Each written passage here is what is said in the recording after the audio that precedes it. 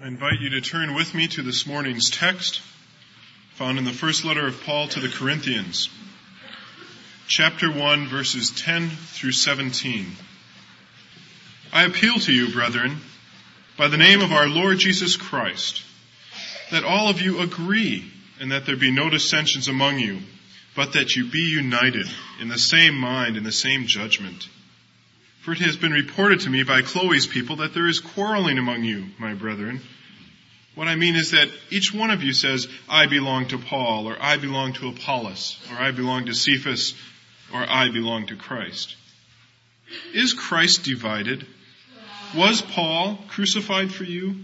Or were you baptized in the name of Paul? I am thankful that I baptized none of you except Crispus and Gaius, lest anyone should say that you were baptized in my name. I did not baptize also the household of Stephanas. Beyond that, I do not know whether I baptized anyone else. For Christ did not send me to baptize, but to preach the gospel, and not with eloquent wisdom, lest the cross of Christ be emptied of its power. May I insert a parenthesis before I begin the message? I neglected again to say that after this service we have a reception for visitors who can spare an extra 5 minutes before you leave. You go through those double doors and you turn left into the overflow room. We'd love to be able to meet you personally and shake your hand. And as long as I'm sticking in parentheses here, you know, this is a pretty full service, and a lot of people don't like to sit close to each other. We have room in the other two services at 9:45 and 8:15, so if any of you is open to new habits of church attendance, why don't you consider switching over to an earlier time? Close parenthesis. I've heard the saying, I suppose, for 25 years. In fact, I heard it first in high school, I remember. It was said in connection to marriage at the first time I heard it, and has been usually since. If two people agree about everything, one of them is unnecessary.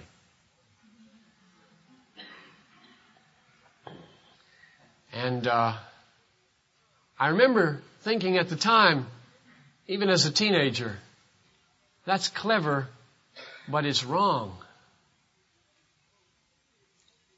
Because usually it's accompanied with the either explicit or implicit statement, and if they did think the same about everything, it would be boring. But if that's true, if two persons agreeing about everything makes one of them unnecessary and makes the fellowship boring, then God the Son is unnecessary to God the Father, and the fellowship of the Trinity is boring. And some of the deepest moments of fellowship among the deepest like-minded partners that I have is boring. And we're unnecessary to each other. It's just not true. It doesn't accord with Scripture.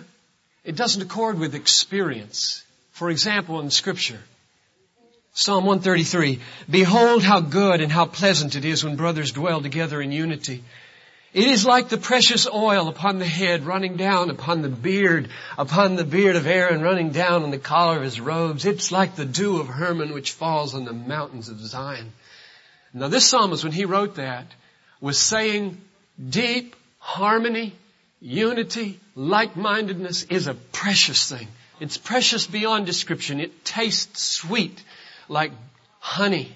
It's alive and beautiful like oil and dew upon the mountains. And I know from experience, aside from Scripture, that the sweetest and deepest moments of fellowship in my life have been the hours of relishing some great dream together with comrades who agree deeply about God and man. And the wider and the deeper the agreements, the deeper and the broader and the higher the delights of those moments. It isn't true. It isn't biblical. It doesn't accord with experience. And we need to think hard today, this morning and tonight, about Christian unity. I have 3 questions to ask this text that David just read. 1, what is the nature of the disunity that Paul was encountering in Corinth? Number two, how did he undermine the disunity? That is, how did he attack and shatter the foundation of the disunity? And the third question, what then is the resulting unity that he attempts to put in its place on a new foundation? Now, we don't have time for point 3 this morning. So point 3 will shift into the evening message, and we'll move right from point 3, the nature of the unity, into verses 18 to 25 tonight, if you would care to follow it on through to its completion. Question number 1.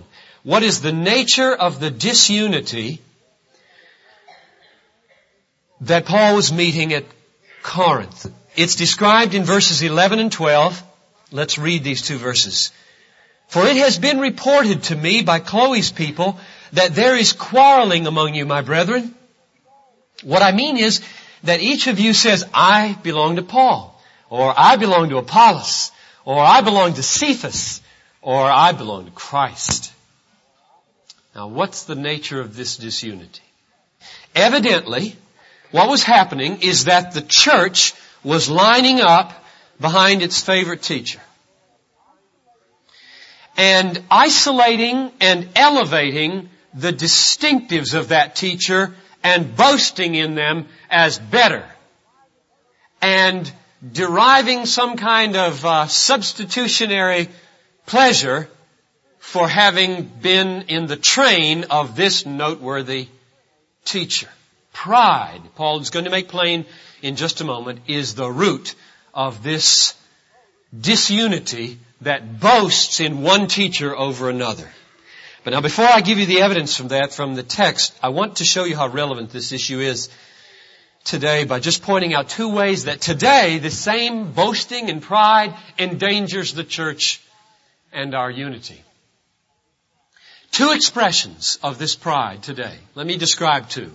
One, there is a broad danger throughout the church, especially in a day where the media present preachers, and many churches are big, like this one, and 10 times bigger, some of them, and people become notorious or famous, depending on your attitude, and the temptation just pervades Christendom to align yourself with a star in order to get some of his glory.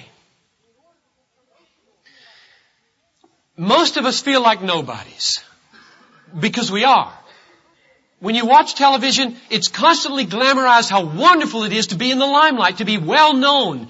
And you know as you sit there in your living room, there aren't 500 people who know you, let alone 5 billion in the world or 5 million. So you just feel, I'm a nobody compared to all these people that people watch on TV or read about or whatever. And inside, many times, the impulse to change that and to satisfy this desire to be somebody is solved by finding a somebody and jumping on their coattails or their bandwagon. And you study all their books, you listen to all their sermons, you get all their tapes, you tune into all their programs, you learn how they gesture, you learn how they talk, you learn everything about them, and you begin to assess everything by them. They become a kind of ideal or paradigm or authority for you. And surely, slowly but surely, the other people who aren't on the bandwagon, they're just not quite with it. And you can see so easily how this form of pride begins to deteriorate the fabric of the church, which is unity.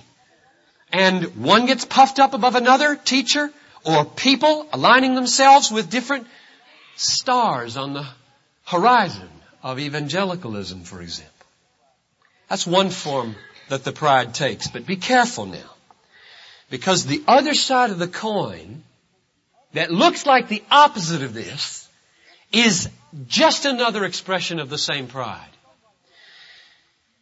It goes like this. You hear a radio talk, preacher, and you learn something valuable, and it helps you. It strengthens your faith. And you go to somebody and you start excitedly saying what you learned. And they immediately communicate very clearly, either through their body or their tone of voice or explicitly, I don't have a herd mentality like you seem to. I don't jump on bandwagons. I'm critical. I don't follow every radio preacher who comes along. In other words, the opposite side of this jumping on bandwagons or seeking to share the limelight of some noteworthy person is a constant anti-authoritarianism, suspicion, antagonism toward leadership, cynicism, skepticism that says, I'm not going to be impressed by that Sunday school teacher. I'm not going to be impressed by that pastor.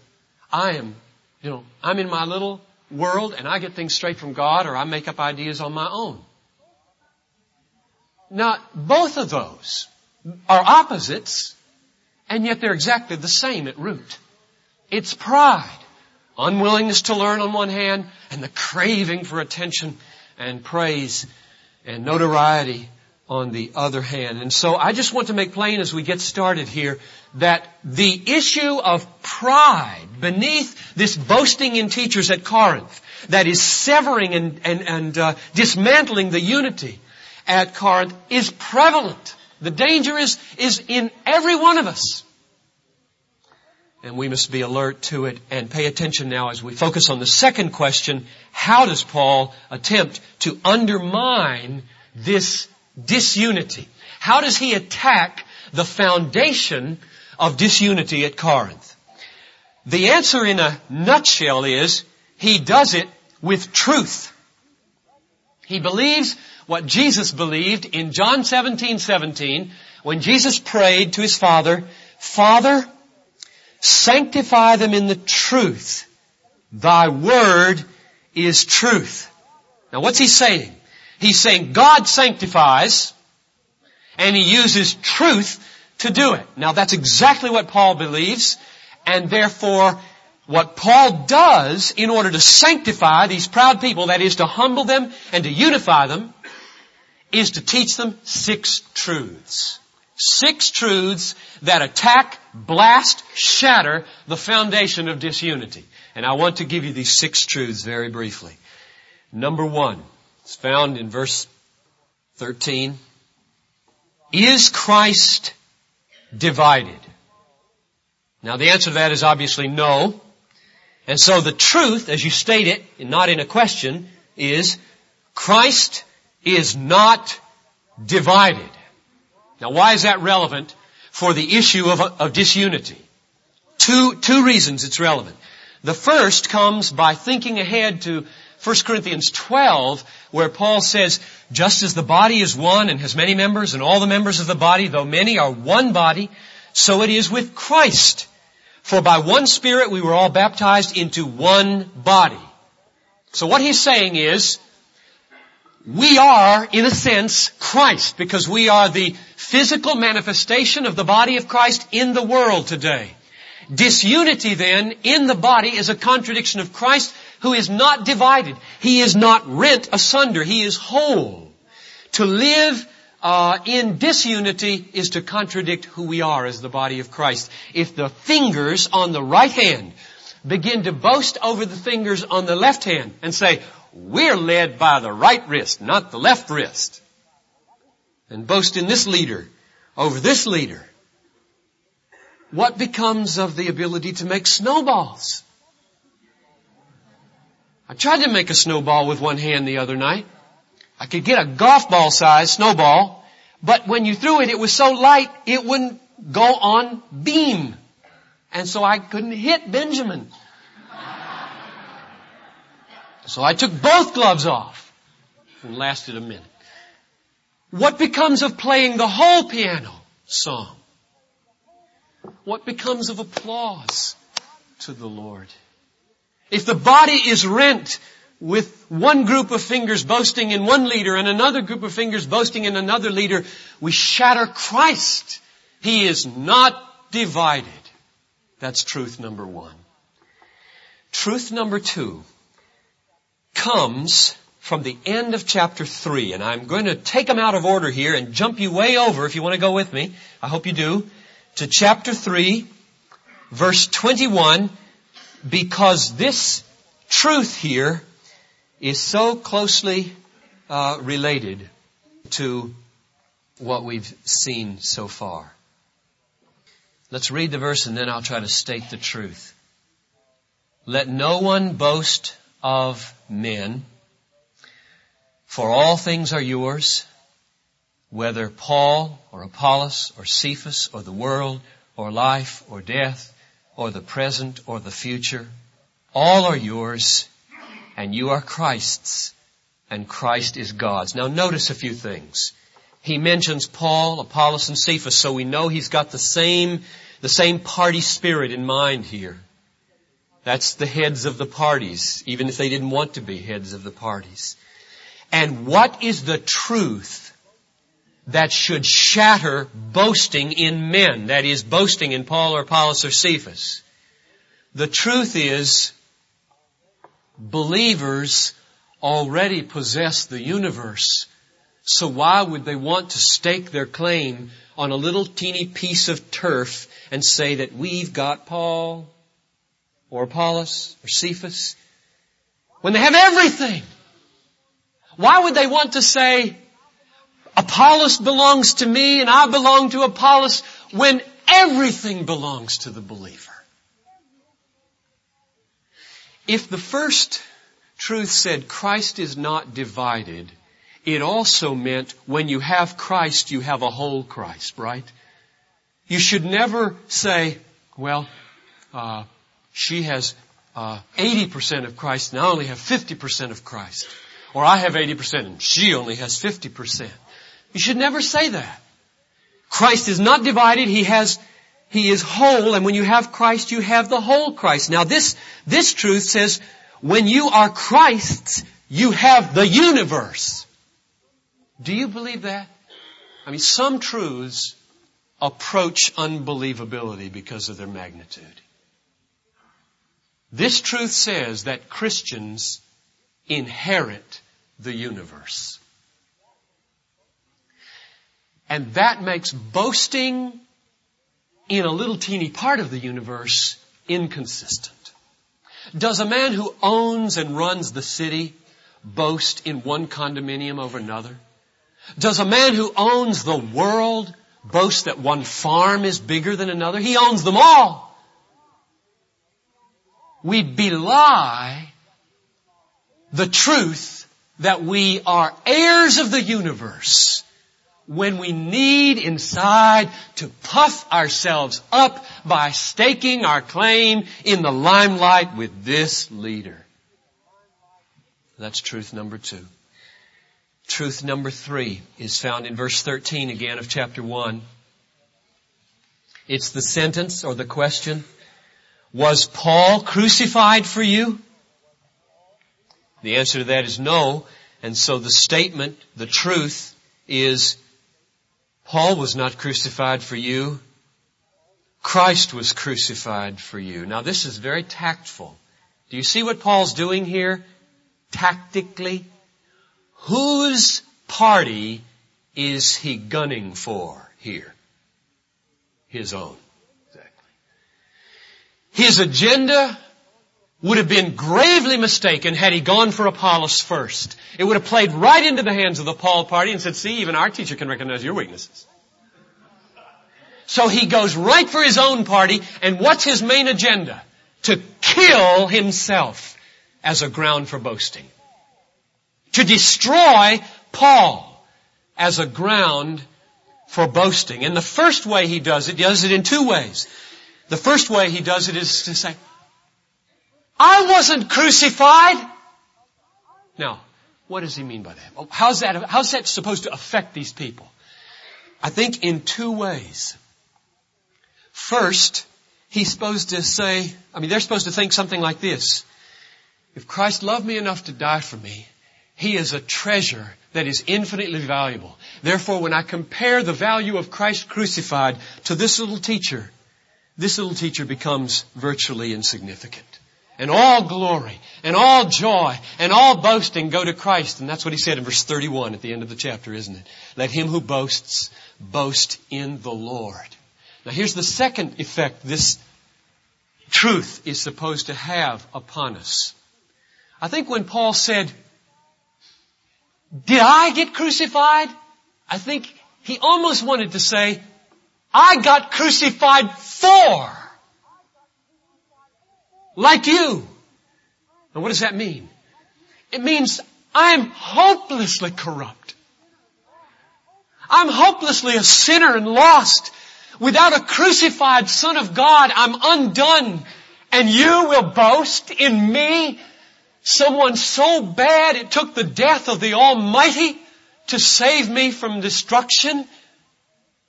You see the point? How can you boast in one who needed to be died for? Let all your boasting go to the one who dies for you and me. We are worms compared to the value of the crucified Christ. That's truth number 3. Truth number 4 comes from the next question. Were you baptized into the name of Paul? And the answer to that is no. And so the truth is you were not baptized into my name. You were baptized into Christ's name. Now what were they boasting in here? I think you can hear some of it. They were boasting like this. Paul was the first one on the scene here. He planted this church. He was the first one to call anybody to faith. He baptized the first converts, and I was one of them. Or my brother Stephanus, well, he was one of them. And Paul responds by saying, this is a paraphrase of verses 14 following, it doesn't amount to a hill of beans who baptized you. Now that might sound disrespectful to baptism until you hear him ask indirectly, into whose name were you baptized? What holy name was prayerfully and solemnly pronounced over you in the waters of baptism? I don't care what man stood by you and held you under the water.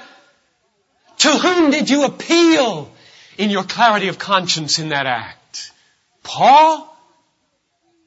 Christ. Now, hidden in this is a clear statement about the inconsistency about boasting in baptism.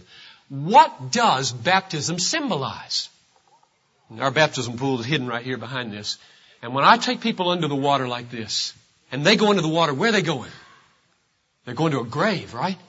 They are dying. And they are rising to newness of life. Life toward God, death toward self and sin. So what is baptism? It's an emblem of death to self. Isn't it an amazing travesty to boast in that which is the death of your ego? And so hidden right here in this, were you baptized into the name of Paul, is a two-pronged correction or demolition of the foundation of disunity. You were baptized into Christ. You were united to Christ. I'm nobody. His name was pronounced over you, not mine. And it meant you died. How can you boast about that by which you died? To self. Truth number 5, found in verse 17. For Christ did not send me to baptize, but to preach the gospel, and not with eloquent wisdom, not with words of wisdom, lest the cross of Christ be emptied of its power. Now Apollos is in view and his party. The reason I think the Apollos party is now in view is because in Acts 18:24, this is what we read. Now a Jew named Apollos, a native of Alexandria, came to Ephesus. He was an eloquent man, well versed in the scriptures. And in verse 27 of Acts 18 it says, he left Ephesus and went to Achaia, that is to Corinth, and began to water the sea. Now we don't have to use too much speculation here to know what these two parties were saying. The Paul party was saying, our man was on the scene first. He planted this church. He called the first converts. He baptized the first converts. He's an apostle, and he did signs of an apostle. That's their boast. The Apollos party says, yeah, but have you ever heard Apollos preach? What? Eloquence. And he went to school, got his degree in Alexandria. Our leader has a doctorate. And what wisdom rolls off of his golden tongue. And Paul responds to this by saying, it is possible to call so much attention to yourself and to your manner and your demeanor and your education and your skills that you nullify the cross. The cross is a place where you die, not a place where you shine. When a man claims to preach Christ crucified, you better look through the accidents of leadership and see whether he is crucified. And by the accidents of leadership, I mean oratorical ability and signs and wonders.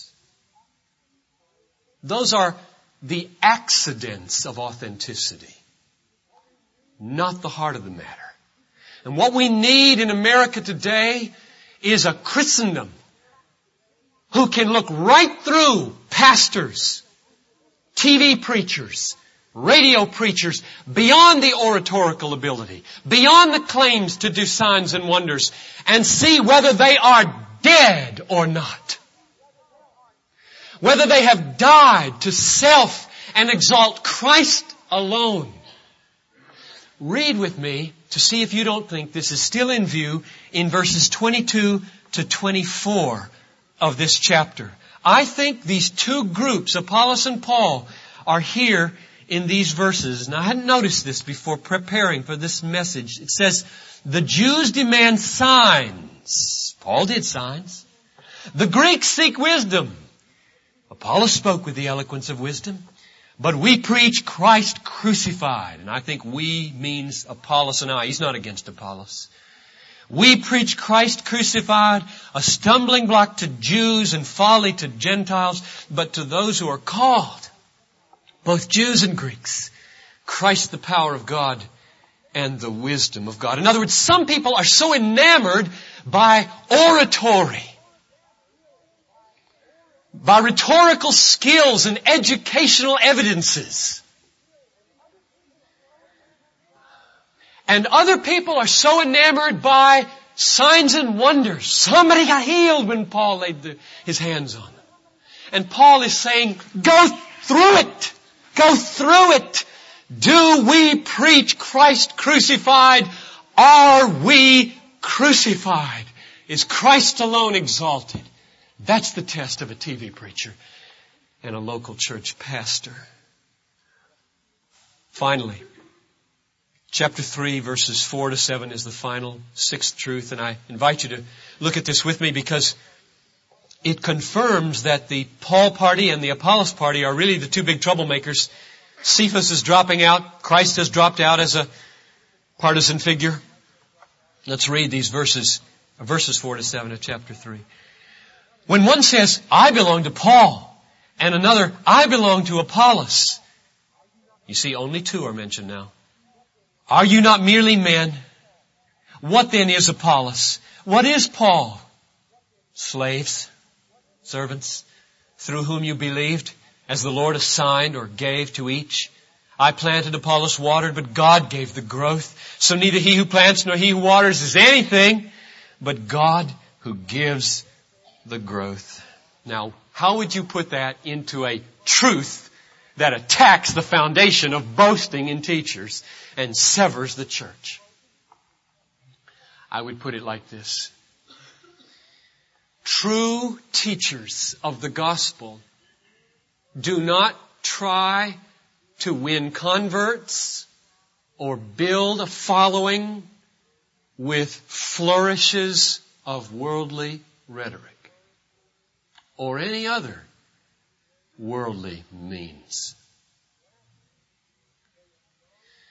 Rather, they acknowledge that they are mere pipelines of sovereign grace, so that God, the flow, the living flow, gets the glory. Notice this in verse 5 and verse 7. In verse 5 he says, we're servants through whom you believed as the Lord. And then literally, all your versions tend to go different ways here. Some say opportunities were assigned. Some say tasks were assigned. Literally, it's just as the Lord gave to each. And I'm inclined to think it means gave converts, gave faith. Because as you read on in verse 7, it says, so neither he who plants nor he who waters is anything, but only God who gives the growth, who makes to grow. So you see what the point is? The point is, Apollos came a little after Paul. Paul came first, he planted seed. Apollos came later and watered it. And now here are people boasting in the planter and boasting in the waterer. And Paul's pulling his hair out and saying, don't you understand the sovereignty of God? That's the sixth truth. God is sovereign in the salvation of sinners. Sure, I preached. Balaam's ass preached. God saves sinners and God alone. And therefore, if you're going to boast in anything, boast in God. Let him who boasts, boast in the Lord. That's the main point of these 3 chapters. It's the main point of the message this morning. Tonight, we're going to ask, all right, if the nature of this disunity is the pride that is expressing itself by aligning itself behind different teachers and boasting in their distinctives and their merits, and if you have thoroughly demolished that, Paul, and shown how the pride that is giving rise to that is utterly unwarranted and without foundation in the Christian life, what are you going to put in its place? Should we all agree with each other about everything? Like you said at the beginning, is so sweet or not? That's tonight. Let's stand for prayer.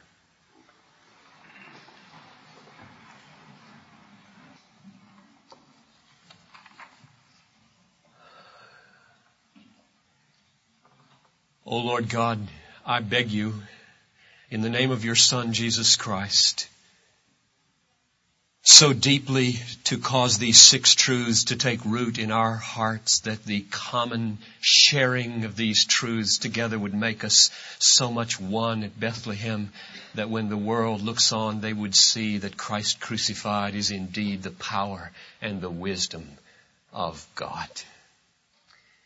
Would you pray for that unity with me by singing the worship song, Father, make us one?